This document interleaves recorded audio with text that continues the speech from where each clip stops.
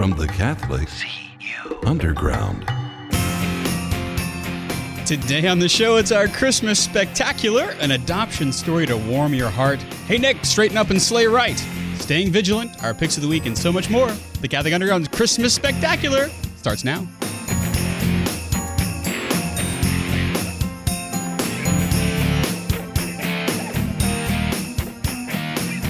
Well, oh well, oh well, oh well.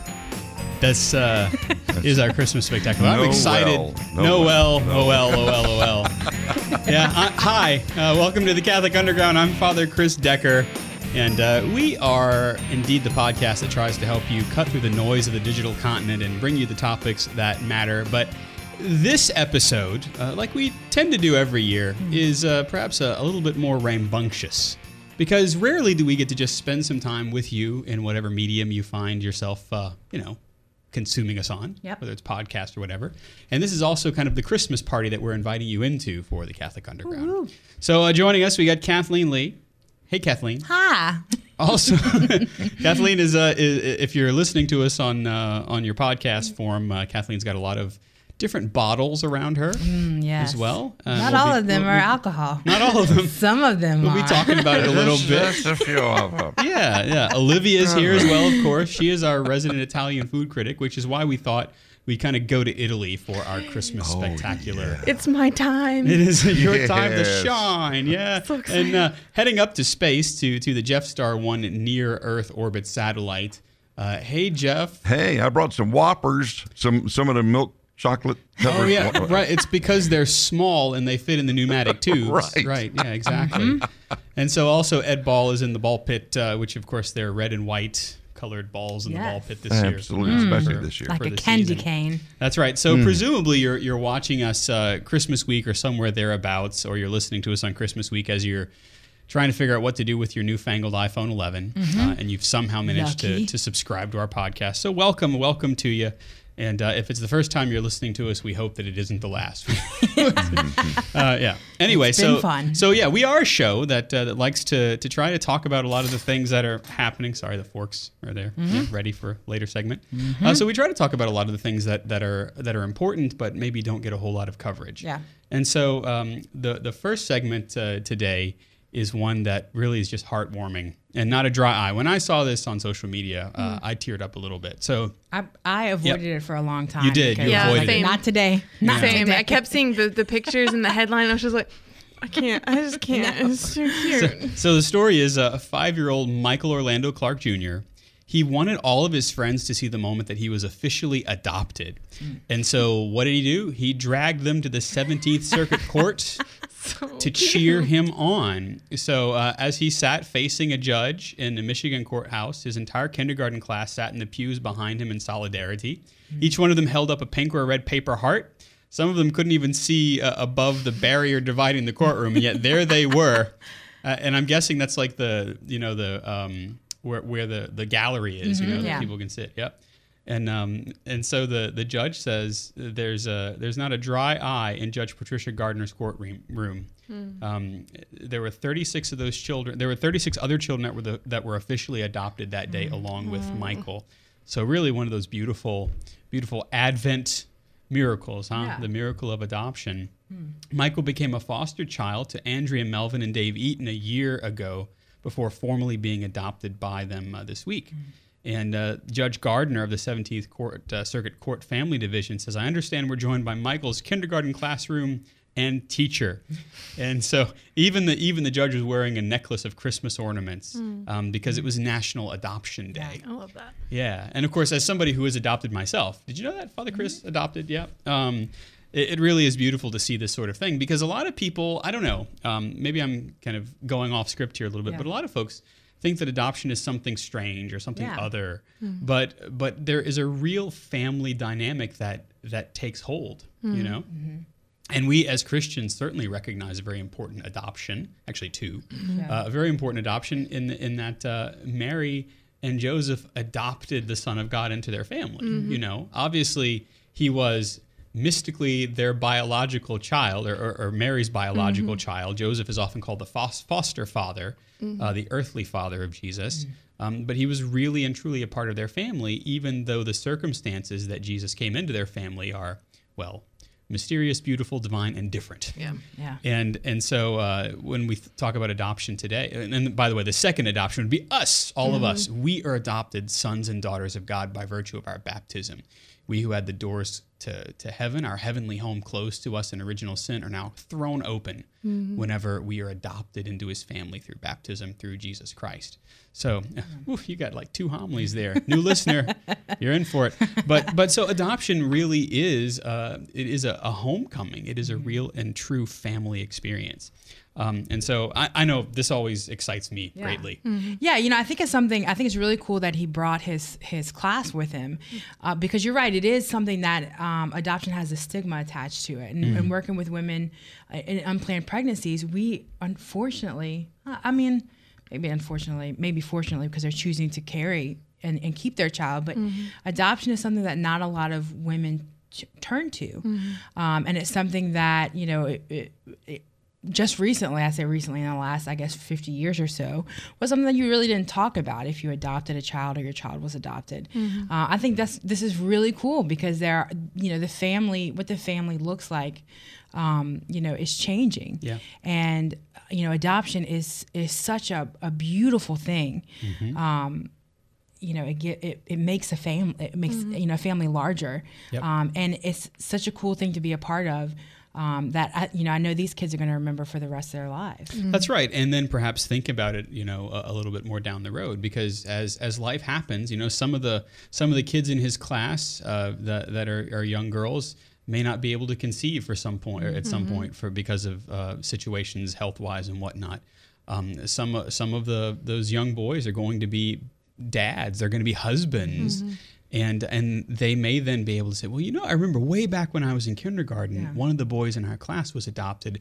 Maybe we should be open to that as well in our particular situation. And it's a beautiful thing, I often think about my parents. My parents had basically, because mom had been sick and was unable to conceive, and they said, well, we'll try. And they tried, and they tried to adopt, and nothing happened. And then when they had given up and said, okay, Lord, we guess it's your will that we'll just be a childless couple, a phone call came, and so you never know the workings of the Holy Spirit, the workings of God, whenever you just simply say, Lord, it's up to you. Here's where I am, and let your will be done. Right. And then you see something beautiful like this, where Michael is bringing his stuffed animals, as kind of his posse at the I guess he's sitting in, the defense table there. I don't know.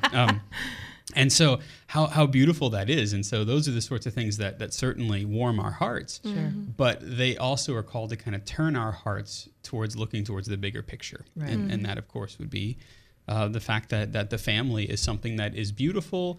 And whenever it's interrupted for any particular sort of reason, sometimes because of the presence of sin, sometimes just because of life is what it is, it can always be resumed in a new key. According to the design that God wants, because we do recognize the importance of mother, father, child, man, woman, child. And whenever that can be not just simply kind of photocopied or replicated, but when it can truly be entered into, and in many cases with adoption, with a prayer, that should be done. That is an important sign for the world.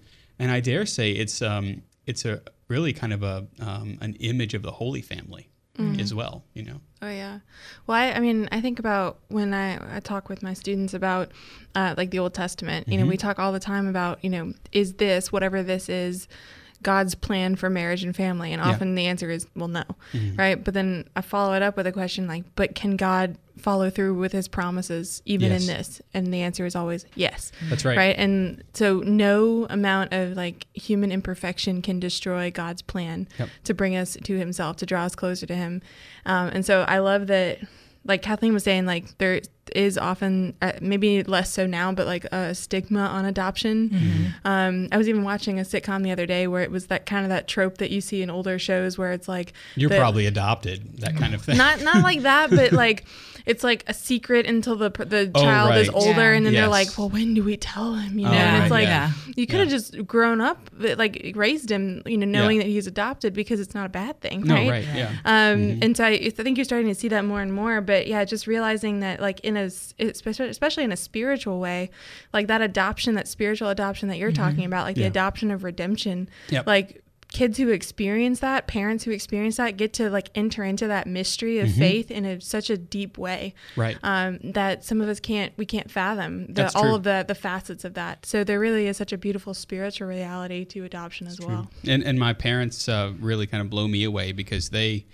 understood the spiritual nature of that adoption, especially whenever I decided to become a priest. Because they know full well that their grandchildren are my parishioners. Yeah. You know, and they truly, while my dad was alive, he certainly understood that. He got involved in parish life. Yeah. My mom, to the degree that she can, does the same thing, you know, and it is a real thing. And the beautiful thing about how God works in the midst of something that is something that is not a situation normal is that he will more than make up for the fact that this is an abnormal situation. Right.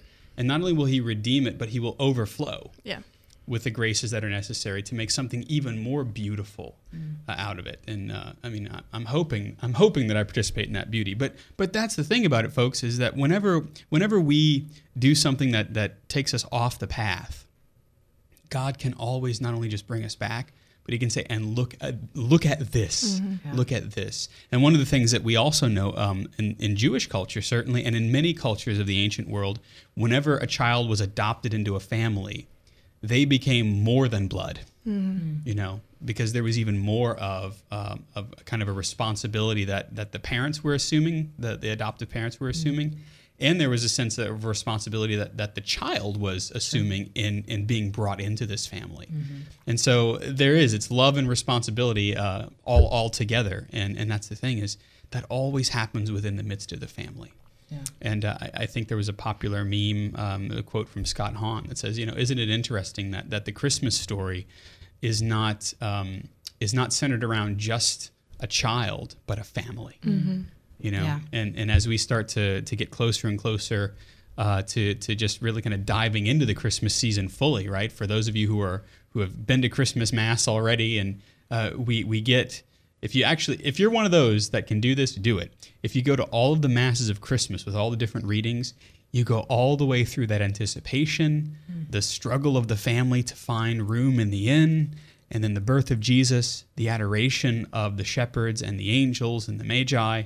And then also the reading of the first chapter of John, where you see the kind of the big picture and then the microscope of the Holy Family.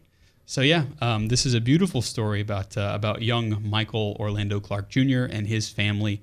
We wish him well, and certainly if the Lord might be placing on your heart, you know, if you're a husband and wife and you've had trouble conceiving, you want to do what the church asks in terms of family life. Consider adoption, because that is a very real option. And well, I mean, again, not to make it all about me, but I can tell you that it works, and it can bring about a great deal of fruit in your family and in the life of the child that you adopt as well. So I could talk about this all day, and it's funny because I don't talk about this very much. Yeah, you really don't. I mean, I don't think about adoption on a daily basis. You know, it doesn't enter in, because the family that I'm a part of, the people that I love are my adoptive family. And I am not a mystic, I don't think, but slightly mystically, even though I've never sought for my birth parents, I know that my parents loved me, right? Because I exist, I have being.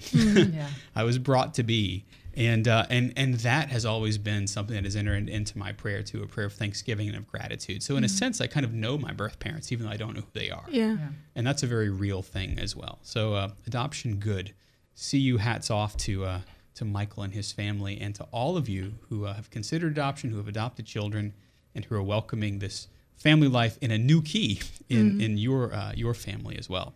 Well, there is one thing that we probably should, especially for you newbies out there, that we should remind you is that we are the Catholic Underground.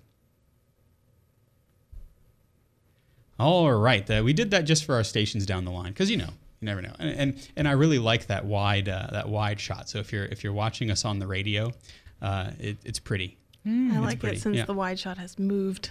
Yeah, personally. Well, the wide shot used to live in Olivia's eardrum.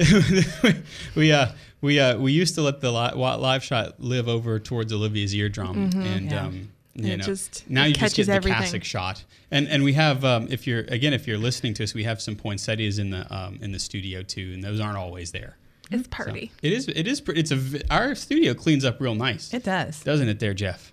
It does. And I love the snowfall. I know. On the monitors. The perpetual snowfall. It's snowing indoors. In Louisiana, at the time that we're recording this, it's almost 80 degrees Fahrenheit. So I love Louisiana Christmas. That's right. Yeah. Everybody's singing about snow, and I'm like, I'm sweating. That's right. So for those kind of you, of precipitation. That's right. It is a kind of precipitation. It is. That gross? Yeah. Sorry. That's true. Precipitation. Yeah. Anyway. So our show notes, by the way, if you want to look at all the things that we're talking about on the show, and maybe you're listening and you go, I would like to read the story that they were talking about. What we do as a podcast is we kind of we go through the different stories of the day, and we kind of break them down and tell you part of the story, and then you can read the whole thing for yourself. And we have show notes on our website at catholicunderground.tv where you can access that and see the stuff that we're talking about. And I guess we would be remiss if we don't mention Jim Hayes and his adopted family, right? Yes. He has all sorts of young'uns there in his family. And Jim is the managing editor way out in California, and we connect via email every week. Yep. And he helps put the show together, and he does really a lot of the yeoman's work in putting the show together. So that's really how our show can continue to come to you, and we're very grateful when it can. All right, our picks of the week, which we'll tell you about. Are we going to do picks of the week? Yeah, I think I have one, so I'm gonna do one, even though it's going to be a little non-situation normal. Yeah, because we would be yeah. So yeah, you don't have to worry about it, Jeff. We'll take care of everything from here. We're 30 minutes away from. There you go. Yeah, you just keep riding the Jeff Star one around the earth. Yeah, I'm enjoying it. Thank you. All righty. So Kathleen, I was really shocked to discover that you can't just become a mall Santa. No. but that if you're going to be serious about being Santa, you got to go to school. You got to go to school. Now, this is not some 2-hour training on a Saturday morning where they tell you, look, when a kid starts to cry, just smile real quick and take a picture. Yeah. No, this is serious. Playing Santa Claus is holy business, people. So much so that there is a St. Nicholas Institute where Santas and Mrs. Claus, lest we forget, we cannot forget that, from across the country and Canada gather annually to be inspired by St. Nicholas's example. Now, St. Nicholas is not handing out candy canes at the mall. I mean, maybe he is. But this goes a little bit deeper than that, right? The one-of-a-kind October retreat, because you got to get in the spirit. Yeah. And seminar at the St. Paul Retreat Center in Detroit, of all places. It's cold up there. It's a magical land, Detroit is. It rekindles friendships and includes prayer and learning over 3 days. I like the idea of a 3-day retreat to be a Saint Nick. Yes. So everybody who attends this is open to the very spirit that animated the saint, because lest we forget, Saint Nicholas, Santa Claus, whose heart was made glad by the Christ child. Yep. Right. That's what animated his whole ministry. Right. Now, in storybooks, Santa lives at the North Pole, but St. Nicholas, the saintly template for Santa, was a real-life Catholic bishop born during the 3rd century in present day. Anybody know? I do. Don't read the show notes? No. It's what you eat at Thanksgiving? Turkey! Oh, dang it. I was going to guess. I know where he's buried. Come back to me for that. It's what you eat at Thanksgiving. Well, I guess that's, just a little hint there. He came to be known as Santa Claus from the name Sinterklaas. Yeah. Right? That was the Dutch. Is the Dutch, yeah. For their favorite saint, St. Nicholas. That's right. It's always the Dutch. That's why you leave your shoes out. Or your clogs. Or your clogs. Or your clogs, yeah. I didn't, that's the tradition that I need to. Santa Claus still comes to my house. Let's talk about this. I wonder if St. Nicholas would. I bet that. Bet he would. I missed it this year, but next year I'm leaving my shoes out. You can get Chunk some little shoes and I was leave gonna him by say, the door. Chunk, by the way, is Kathleen's French Yes. bulldog. It's not just a bit of pudding. She No. keeps in the corner. No. It's important to note that. Right. They're Now, new. So Yeah. Yes. He's a Christmas miracle in and of himself. He's But the fourth panelist on this yes. show. She is. So back to St. Nicholas.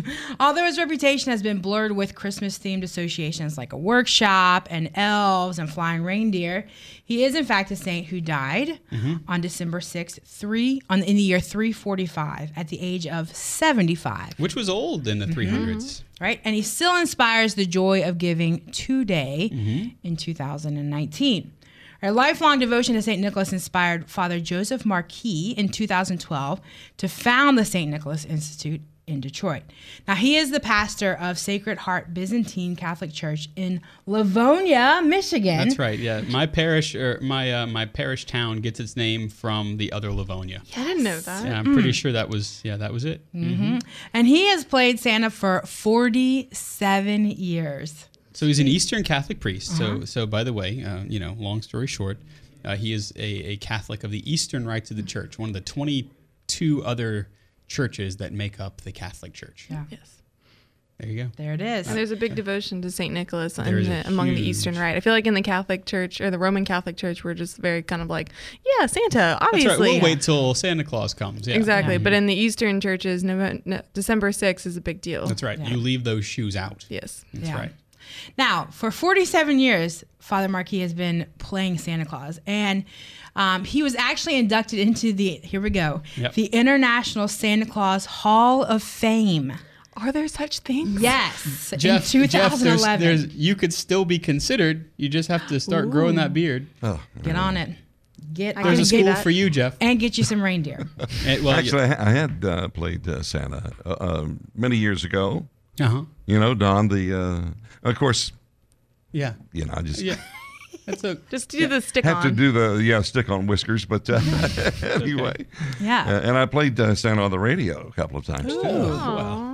Hello there. Can you give us your best ho ho ho? That's pretty good. Oh, that's so good. I tell you, if there were a radio Santa Claus Hall of Fame, you'd be there. Oh, well, God bless That's you. true. Thank you, Father.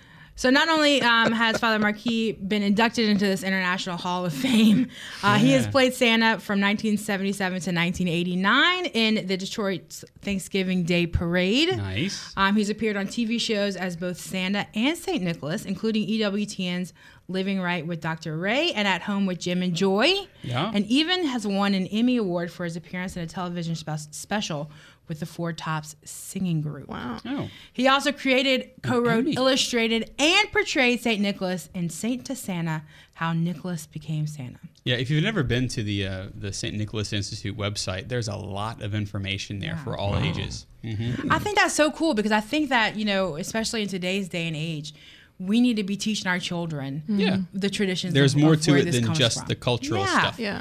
I was thinking last Christmas I was at my brother's house and he has three little ones, and at my own fault, like I was watching them, I gave them gifts coming out their ears, and it was like unwrap, look great, next, and I was like, oh man, Kind of an assembly line of, of of consumerism. Yeah, but how cool that this guy has devoted his life to the real Santa Claus, the real St. Nicholas. In fact, his own devotion to St. Nicholas began at the age of 6. Wow. Right, when he and his twin brother Richard fervently prayed to the saint when their mother was hospitalized with a high-risk pregnancy. And their father was in a sanatorium suffering from tuberculosis. Isn't that something? Yeah. So it was the devotion to the saint that kind of, this is the way saints work. They Yeah. kind of keep you close to them. Yeah. You know, Wow. Yeah, it's really it's- a beautiful thing. Yeah, and of course, well, not of course, but St. Nicholas certainly delivered because both parents regained their health and returned home. Right? And so Father Marquis has no grown, shocker, he's a priest. Right. You know? He's a So Father priest Marquis today. has grown ever closer to St. Nicholas. He has 5 of his relics. Wow. I didn't even know there were. I mean, that would make sense, but Oh, how there most cool. certainly are. How cool. And so, and he has visited the St. Nicholas Shrine in Italy. I've been there. That's You've right. been there? I've been there. I saw Santa. In fact, he's got a very big Italian following too, San Niccolo de Bari. Yeah, because his body somehow ended up in Italy. That's all I'll say. Yes, yeah. From Turkey. Yeah, he's Nicholas of From a Myra. place that is not Italy. But yeah. But somehow his relics, I say somehow, we know exactly how, his relics were translated to Bari, and a much larger shrine was built there. Excellent. Yeah, these things do happen throughout history. But it's under a Byzantine church, actually it might be under an Orthodox church. It's under an Orthodox church. Yeah. Because the Orthodox, who are the people of the Eastern rites who do not follow the Pope or do not recognize the authority of the Pope, they also have a devotion to Saint Nicholas. Yeah. Interesting. Yeah. Interesting. So this school is really quite something. Yeah. Because I like the fact too that even Protestants, those who are non-Catholic, come to school. Yep. And they recognize, he was a saint, and certainly he was a holy man, and that's exactly who. Even though I might be a Baptist or something, I portray him. Yeah. Yeah, super cool. There are also educational programs for school groups and other audiences, across the age gap, across the denominations. Yeah. As we were talking about, super cool. And this is like going to elf school, except for real. Like these people are really going to come out with the spirit of St. Nicholas, the spirit of giving, the spirit of experiencing Christ.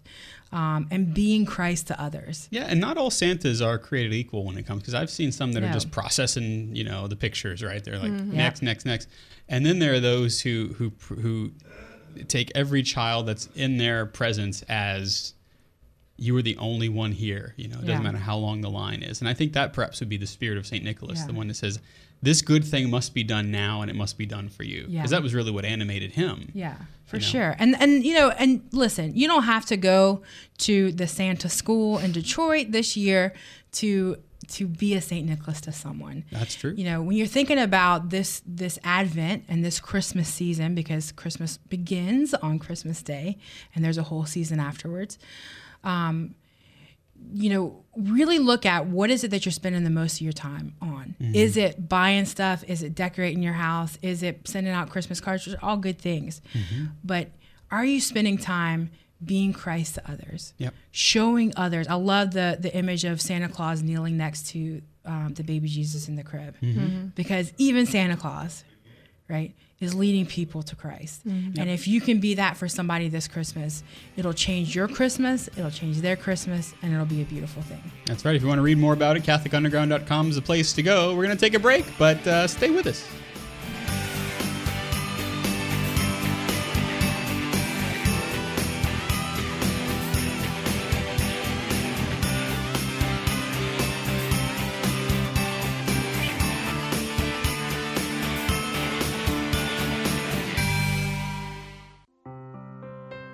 Hail, Holy Queen, Mother of Mercy, our life, our sweetness, and our hope. To thee do we cry, poor banished children of Eve. To thee do we send up our sighs, mourning and weeping in this valley of tears.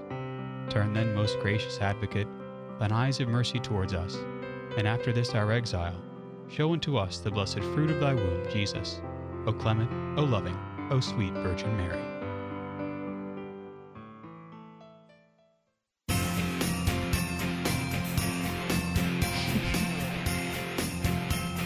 Oh, yes. Noel. It is Catholic Underground. We are here at CatholicUnderground.tv, on podcast, on radio, online. And if you're joining us, this is our Christmas Spectacular. And one of the things that we always do in our Christmas Spectacular is we cook. Right. And we eat. Right. And yes, so maybe we'll just take this opportunity to introduce you to what's going on, and then maybe talk a little bit about. We have a segment plan just in case we can't fill the time with our food. So, lulz. Yeah. Why don't you go ahead and introduce me to a bowl? That's right. Yeah. So we'll pass the bowls around, and it's interesting because the topic is about remaining vigilant. Yeah. And one of the ways that we as Christians remain vigilant is by some of the cultural things that we do, some of the observances that we have. And one of the things that our theme this year is an Italian family Christmas, right? Yep. That's right. Finally, Olivia gets to shine. And one of the things that if you've ever been with an Italian family or in one, remaining vigilant is extremely connected. Remaining vigilant in the season is extremely connected to keeping watch as a family, and so it's a very fitting kind of topic. And so let's talk about. I'll talk about what's happening on my end of the table. We have I prepared a cheese board. Okay, It's beautiful. And meat. And meat. So an antipasto plate is not out of place in any Italian home. In fact, Roberto Veri, who is our Toronto bureau chief up in Canada, he and his family have a lot of Christmas stuff. Canadian Thanksgiving just starts the ball rolling for them, Mm-hmm. And so almost always there are cheeses from all sorts of places. I picked some Italian cheeses. So there's like a Toscano that's been coated in Syrah, like in a wine barrel. I've also got some smoked ricotta cheese as well. I can't wait to try. Yeah, and then some pecorino romano, which you can't go wrong with, and then some molitero, I believe it's called, the tartufo. So it's a little truffle baked in cheese. We've also, of course, got some roasted red peppers, some prosciutto e melone, which is that's prosciutto. something, that Roberto introduced me to. I've Yeah. never had anything better in my life. prosciutto wrapped around a cantaloupe. Yes. for us. Oh, I'm crying now, man. Yeah, I know. So me too, inside. I have to keep talking, though. And then some soppressata and some other cured meats. Of course, various nuts and dried fruits are also common on a cheese board as well. And because I had a little extra room, some chocolate-covered strawberries. I don't know how, authentic that is, but That's it's there. okay. We'll allow it. Now, correct me if I'm wrong, Olivia, but around an Italian family table, there would also be a lot of seafood, because seafood is something that's very, very much sought after for the holidays. And so I have some smoked trout here. Yeah. And in fact, my family hasn't done this, but there's a tradition on Christmas Eve that you only eat fish. It's like the Feast of the Seven Fishes. Right. So, and I mean, think about like where Italy is. It's surrounded by water. So, I mean, they're more likely to have seafood, especially areas like Sicily and southern Italy. They're more likely to have seafood than they are to have like red meat. Yeah. You know? And it is. It's a very pescatarian or pescatarian culture, to use the long word there. And then let's see, we move from there down next to the olive oil and balsamic vinegar to Kathleen. Kathleen put on the whole... I'm Italian. She put on the whole Italian This hog. pesto. This week. Yeah. Pasta, my goodness. So we've got a caprese there. So that's one of the easiest things to make, by the way. If you're going, you want to tell people that you really tried hard. Yeah, just slice a beefsteak tomato or some Roma tomatoes if you want something smaller, right? Yep. I'm telling the story here, and then But you some can mozzarella. also, you know what I found? You know What's what I also found?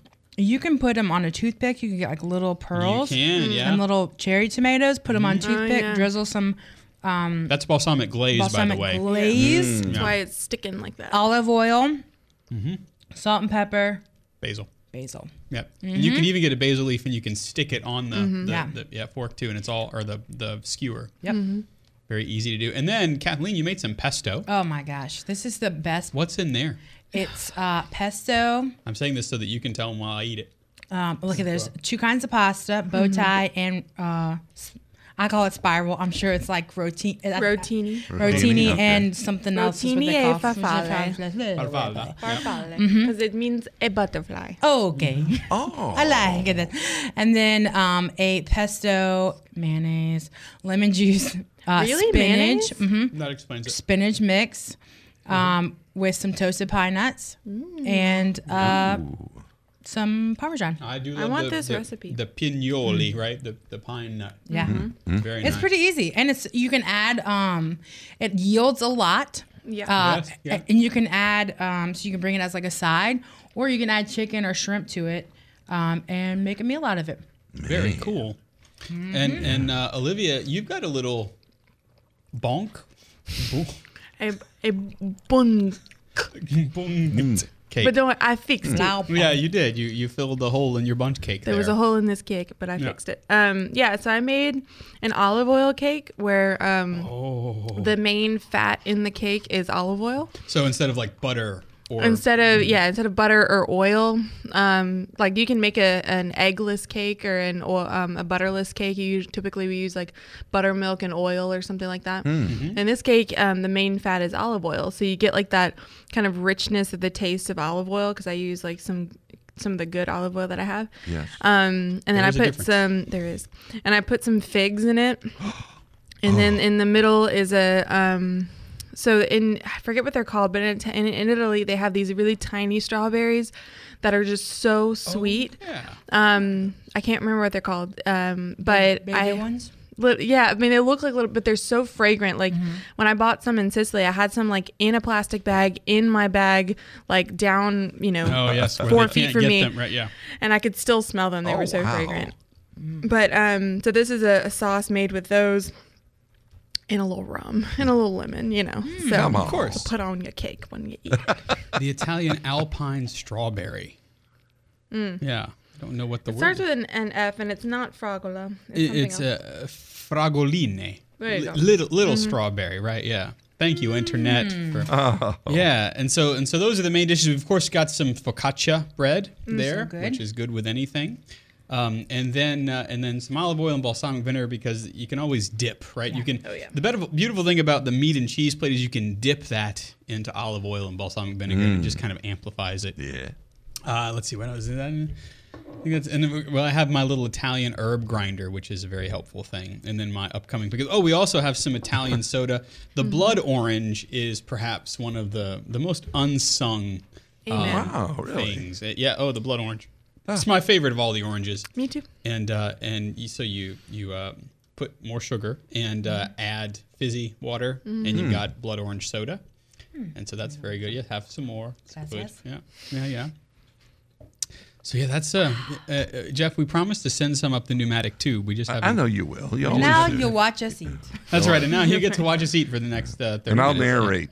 That's right. Yeah, Jeff will do the play-by-play. So are you going to have any of these recipes in the show notes? I'm just curious, Sure. Olivia, You know what? because Yeah, I think we can certainly supply that because, as I say, just some people are afraid to assemble an antipasto plate.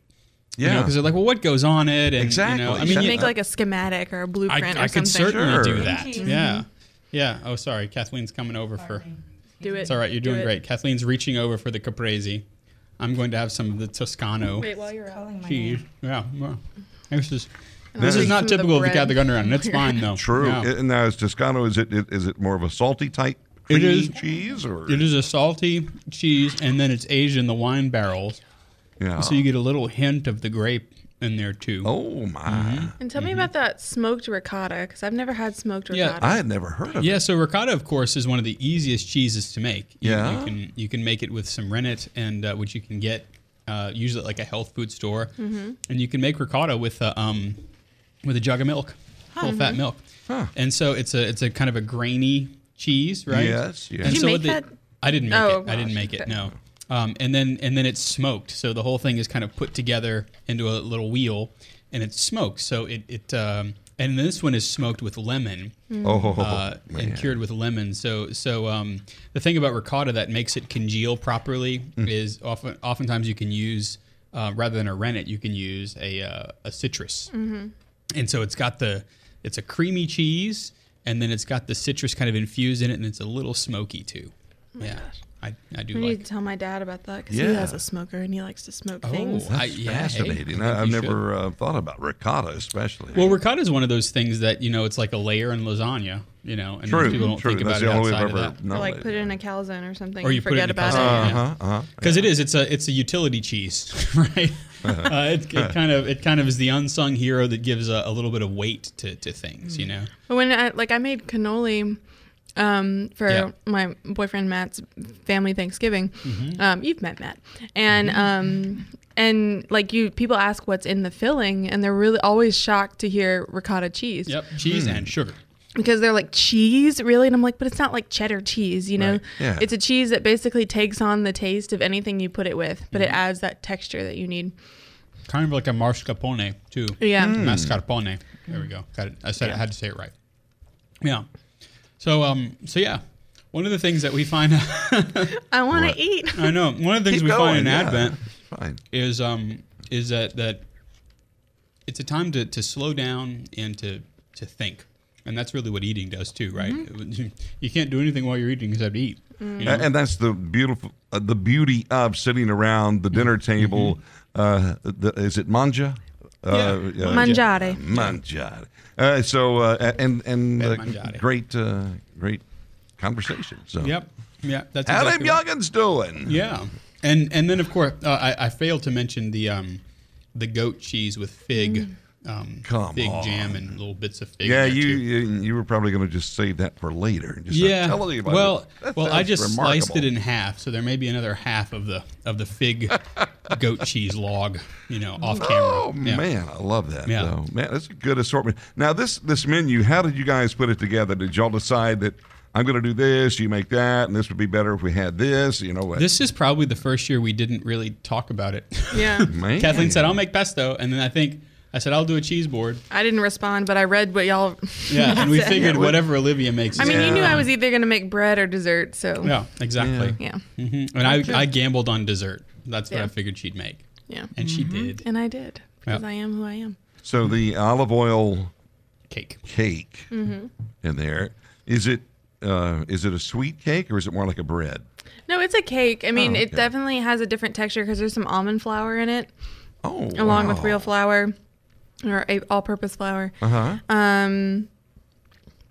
Yeah, maybe it's a cross between something like a sweet bread, so something like a banana bread, which is already more cake-like than I got you. Sandwich bread. Interesting. But yeah, Kathleen can I'll give us the verdict. Good. She's going to slice it for us right here on the radio and TV. We just love this. Yeah. Tell me if it's terrible. We apologize in advance for the plastic knives. I bring just about everything else, but always forget to bring the nice silverware for the show. Oh, wow. Okay. Look, it cuts and shovels the food. You guys are part of the family, so you understand. Yes, you do. Yeah. Let's see. Little strawberry juice. It might need to be spooned and not dipped. Gotcha. Okay. Yeah. Gotcha. And so, I didn't ask you. Did you say that's the little mini strawberry? Yeah, typically. Strawberries, Meyer lemons, and rum. Nice. But it's Bayou Satsuma rum. Oh, yeah. So in in Louisiana, we have the Donna Pelche Distillery and a couple of others that use Louisiana Satsuma, which is kind of like an orange, right? Yes. So naturally, it's natural. It's natural. Of course, it's natural. It's an orange. Is orange, but the Satsuma grows very plentifully in Louisiana. Yes, it does. And so they'll use it in the preparations for their rums and for even. Is it good? I've even seen Satsuma used as kind of the finishing flavor for gin down here too. Yeah. And really, this is growing season in South Louisiana, just right before winter hits. But December, the orange groves are just plentiful, especially Louisiana navel oranges. Figs. Oh, do you like figs? It's a fig. Is Kathleen trying to figure? They're so good. Yeah, I've had to be tricked into eating figs, and now that I have, because I used to be afraid of them because they look. Well, I think my first introduction to figs was a fig Newton, really good? which shouldn't count. It does not count. Right? Thank you. And then if you look at the fig, sometimes you don't know what it is because on the outside it looks very, very hard, but on the inside the flesh is very very supple, but it can also be gluppy if it's an old fig. Well, and I like dried figs, so the ones in here are actually dried, so they don't add moisture. Yeah, that's important when you're making a cake. It's like a denser pound cake almost with a little fig, and then Got it. slathered on top with some strawberry goodness. Oh, Yeah. With a little bit of rum after bite. A little rum Just kick. some little kick. Yeah. Yes, indeed. Merry Christmas, everyone. Well, and I added the figs too because traditionally around Christmas is when you Sicilians would make fig cookies. What's called cuccidati. But those take about 4 days to make. So I just added figs into the olive oil cake just to give a little nod to that. Yeah. I'm diving into the bread here. It's real good. Yeah. Dip it in Kathleen's Wonder Sauce. Oh, that's not a bad idea. Yeah. So this is just a focaccia bread, which is really easy to make. There's a YouTube channel called Food Wishes. And the chef who prepares things has a kind of a strange voice because he always speaks in an upward cadence. But if you can get past that, because I'm sure that all your Catholic Underground friends, we speak just normal, right? Yeah. But anyway, so food wishes. I'll try to remember to put that in the show notes. His focaccia recipe is very easy to do. Nice. And it's something you can do in your house with the stuff that you've got there. If you've got some nice olive oil, if you've got flour, if you've got yeast, then you're ready to go. That's amazing. And there's nothing better than the smell of that bread baking. It's true. That's right. Mm-hmm. Yeah. Yeah, there's something magical about bread. That's one of those things that helps people stay vigilant, too, is whenever there's some bread baking, you're almost like, there's something that's coming soon. Yep. And it's going to be great. And I'm not leaving until And I'm not does. leaving until, that's right. Yeah, it's kind of like La Posadas, the Mexican tradition of going from house to house to search for the Christ child, Yes. Do you find snacks on the way? Well, yes. It's kind of like a trick or treat thing. What? How come I never heard of this before? Well, Kathleen, I don't know. Yeah, I don't know if there's an Italian analog to that. I don't know. I don't think so. I don't know. But so it's Father is biting into the focaccia bread. I am. Homemade by Olivia. No, The I'm focaccia, sorry. No. Oh. She can. But I know just she didn't have can. time. I Sorry. had mass this morning, so I couldn't. I was going to make focaccia, but one of the beautiful things about Louisiana is that many of our stores are owned and operated by Italian families. True. Yep. And they know what's up. Yep. In fact, in my local little town, the name of the supermarket is Sopranos. Nice. Not those Sopranos. Yes. Yeah. But they and so you'll every now and then you'll find little Italian things kind of hidden back there that I live down the street from not one but two Italian groceries, and it is she the does. ideal situation for me. I mean that absolutely seriously. I can walk to two Italian grocery stores. Blessed be God. So Calandro's is one. Calandro's is one, and Canatella's is the other one. Oh, wonderful. They have a store. The original store is in a small town near Morganza, which is also a very small town. Yes, it is. I forget the name of the other. Would it small be Ennis? No, I feel like it's something that starts with an L. I don't know, but so Letchworth. they. I don't know. It's all right. Butcher. It's not Letcher. It's the opposite Lottie? direction. Different. Lottie. Yeah, Labreville? Lottie is another one of those Maybe. towns that's nearby. Yeah. But For they those have, of you who are listening in Boston, this means nothing to you. Yeah, right. It means nothing to a lot of Louisiana people too. Right. But they're like Morganza. Is that a place? But yeah, so I'd never been to the original store, but they opened one in Baton Rouge maybe 6 months ago, and it's basically just kind of like a specialty grocery store where you're not going to be able to do all your shopping there, but the stuff that you really want to be good quality, like they have their own meats. You can get lasagna, you can get muffulettas, you can get all kinds of stuff there, as well as like cheeses and things. So I've gotten some good stuff from them before. Nice. That's true. And the thing about it is, to those of you who listen to our podcast, there is almost always an Italian grocer somewhere nearby, because that's one of the things that makes our United States very beautiful, is that we are this culinary kind of cauldron, and especially in New England, if you're watching or listening in New England, get to know an Italian family if you haven't. I'm not making that a mandate because it sounds like a mafia thing, but no, get to know an Italian family, because more often than not, we talked about adoption at the top of the show. Yes. They would love to adopt you to be part of their family. And I'm telling you, the traditions are just over the top good Yeah. because it's always centered around family and food. That's right, and it And always, faith. and I was going to say, and in one way or another, it always points towards faith. Yes. Because even if you involve yourself with an Italian family that maybe has kind of drifted a little bit from the practice of their faith, it's so ingrained in their culture, And I say one of the reasons we have no problem as Catholics eating Italian food is because we're Roman Catholic. We're all Italian in some way, we all in some way, Right. kind of tip our hats to that type of cuisine. Sorry. So, Yeah, this is my favorite show of the whole. Yeah. I can't imagine Like, why. I still think at about the your end, I'm pierogies. we need to not, but we need to do this at the end of the day when I just roll myself out the door yeah. into my car and into my bed. Yeah, so like a little inside baseball here. We're pre-taping this show so that it can run during the Christmas season. So hello to you. You're watching us during the Christmas season. But we are doing episode 412. The next episode we're going to do right after this one is 411, and that's the one that's going to be live for the second Sunday of Advent. There we go. Okay. So letting you behind the screen. So we can't eat all of this because we have to, do a whole other show. Yes, if you go back and watch 411 and we're like, and Right. Yeah.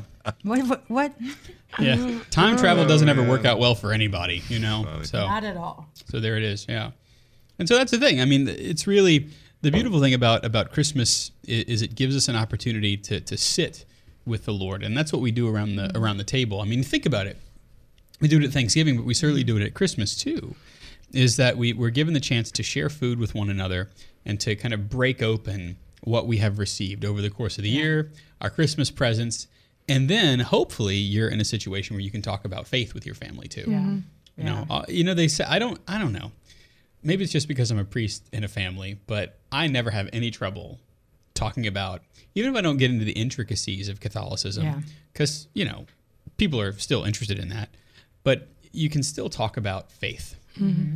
And especially in the United States, thanks be to God, we're able to talk about faith with the facility that we have. You know, with whether we know a lot about religion, whether we know a lot about the particular denomination that we are. I think all of us somewhere deep down knows that we're here for a purpose, or at least we hope we are. And so, don't be afraid to talk about that. Yeah. Because around the table is the best place to do it. That's true. Yeah, well, especially because food is it's an intimate activity, but it's also something that, like, the Catholic world has so many traditions that revolve around food. So, like, you know, every year we focus on a different aspect of, like, culinary Christmas, and we're not running out of ideas yet. No. Because there's just so many different aspects of our faith that involve food. I mean, think about, like, the Eucharist, right? The Eucharist is a meal. It's an act of eating. So, like, eating is something very special to our faith.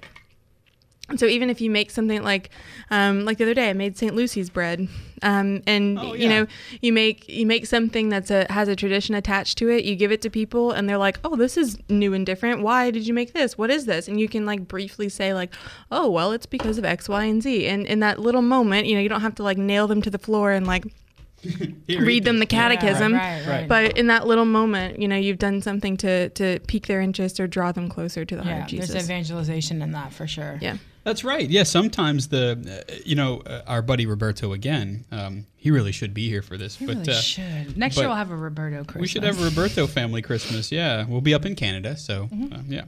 But one of the things that you get is that if you fast and feast with the church, that is catechism enough. The faith is passed on through the sharing of the meal as well. Yeah. Also, you lose weight if you fast and feast with the church too. Ooh. I'm trying this smoked trout. Did you smoke it yourself? I did not. It was either this. I was trying to find a fish dish that would be something that I would not have to cook. Yeah. It was like, I need something smoked. I didn't expect to find smoked trout. No, but I did. And you know what I really wanted to do? So fish of, sea-dwelling creatures of all kinds are good to go in Italy. And I finally found in Baton Rouge, I found an octopus vendor. What? Come on. Where? Interesting. Yeah, the new Vietnamese market on Perkins Road here in Baton Rouge, which is one of our kind of main thoroughfares. They have a Vietnamese restaurant, but they also have a Vietnamese market. And they have a lot of really interesting fish stuffs. That is super interesting. I like that. So I might make something with octopus. Kathleen's just passing the fish right over. It's okay. It's got a great flavor. Because it's smoked, I'm just going to have another one while I'm It smells good. I just can't do fish right now. It's okay. I figured that, but it's funny. People feel funny about fish. I don't know if it's anyway. I'm with you. I like it. I just had, like, fishy things for lunch, so I have That's to. okay. I'm good for the week. Yeah, I thought about doing something with scallops or something, but I didn't. You know, I only had one mass today, my 11 a.m., but I slept in this morning. Good for you. Good for you. Because I know that the season is about to break wide open. Because, you know, as we get closer to, I'm sorry, I'm time traveling again, but as we get closer to Christmas, things get very, very busy for priests. And so we kind of, it's almost like whenever you're getting ready for one of your children or you have a newborn and you're sleeping in turns and you're, you know, kind of taking shifts, I can feel that about to happen with parish life. So as you're enjoying this Christmas meal, hopefully Christmas meal with your family and listening to the show, we'll be kind of revving up for all the Christmas stuff. We have reconciliation services and stuff that are happening, which are ways that we remain vigilant as well, for sure. I know I have one pick of the week for this, because normally we do a pick of the week every week, and everybody goes around table. But this is my pick of the week. This is called Saint-Germain. It's not Italian, it's French, but it is elderflower liqueur. I've never even heard of elderflower. Yeah. So it's where you get the elderberry. Oh, right? is that right? Okay, Yeah. now elderberries, sure. Yeah. Right. So that's what they make fun of in the Monty Python films. Oh, God. But this is elderflower liqueur. Ooh, We'll send some up fancy. Yeah, and so Saint-Germain, it's you can get it in different size bottles. It's a fantastic. It's a very sweet. A little goes a long way. It's a very sweet liqueur. You can drink it by itself. It goes into many different mixed type of cocktail drinks. Oh, that's nice. And then you can. It is. Yeah. And then Okay, elderberry. Yeah. Elderflower. What's it called? Elderflower, yeah. Elderflower. Elderflower. Yeah. This Saint-Germain or Saint delicious. Germain if you This want. is Yeah. quite lovely. So that's my pick of the week. It's a little savory, but it's floral, and then it has a kind of a sweet and savory finish at the same time. Nice. That's my pick of the week. Yeah. All right. Kathleen, are you duly impressed? Yes. Yeah. I feel very fancy right now. Well, the bottle is really nice too. It's got a lot of scallops on the bottle, not Very Art like fish Deco. scallop, but yeah, it is. It's a very Art Deco bottle. Where That's do you true. get it from? This you can get from pretty much anywhere liqueurs are sold. So I've seen it at Calandro's. yeah, a lot of supermarkets, a lot of specialty supermarkets will have that too. And I notice even some of the kind of the big box chains like the World Market and whatnot, they'll have this, especially during Christmas season. Because this is something that your family can kind of sip and chat. And, it allows for the sharing of stories. For sure. Like post dinner, if you will. Yeah, this kind being a of liqueur, this it's a little sweet for a digestif. This might be a better aperitif, something you would kind of whet your appetite with. But it could go both ways. You can have it before or after. I haven't actually mixed it with anything before. I mean, I might have put it on ice cream or something like that because it's good on ice cream. Everything's good on ice cream. But, We just mixed it with the blood orange soda. yeah? Quite yummy. Really? Well, I might have to try that. 10 out of 10 recommend. There you go. And that's the thing too is because of its unique flavor, it can kind of dress something else up. Yeah. So you can have it with a little fizzy water. That could be good too. That's nice. So there you I are. like that a lot. So like it's the one pick of the week to rule them all for the Christmas spectacular, the Saint Germain. That is well worth it. Yeah. It's true. That's my pick of the week too. And so what we'll do is we'll try to make sure that all the foods that we talked about, I'll have to take a picture, which actually, I do have to take a picture. And we'll put that on the website and try to point to everything. I have all my little cheat sheets here to tell you what the foods are. Nice. We also have some biscotti over there as well, and then some Chianti, which is, kind of a standard issue table wine. There you go. So yeah, that's it. Tell you what, you can let us know if this is your first time signing on to the show. Let us know, backchat@catholicunderground.com or go to catholicunderground.tv, and you can leave us a message there. Our panelists this week have been Kathleen Lee. She's the Faith Ninja and Hope Samurai at KLee626 on Instagram. Thank you, Kathleen. Anytime. Also, Olivia Galino at The Real OMG with all the dots in the right spots there. Thanks, Olivia. Thank you, Father. Our technical director is Jeff Blackwell at Jeff Blackwellis on Instagram and on Twitter. Our research assistant and leader of the crew in the lab is Jim Hayes. Our video and graphics director is Ed Ball. You know me, I'm Father Chris. We've made one more revolution around the sun. You can follow me online at Digital Catholic, and we hope that we've helped you cut through the noise and find that still small voice this year. We're the Catholic Underground. Merry Christmas. We'll see you next time.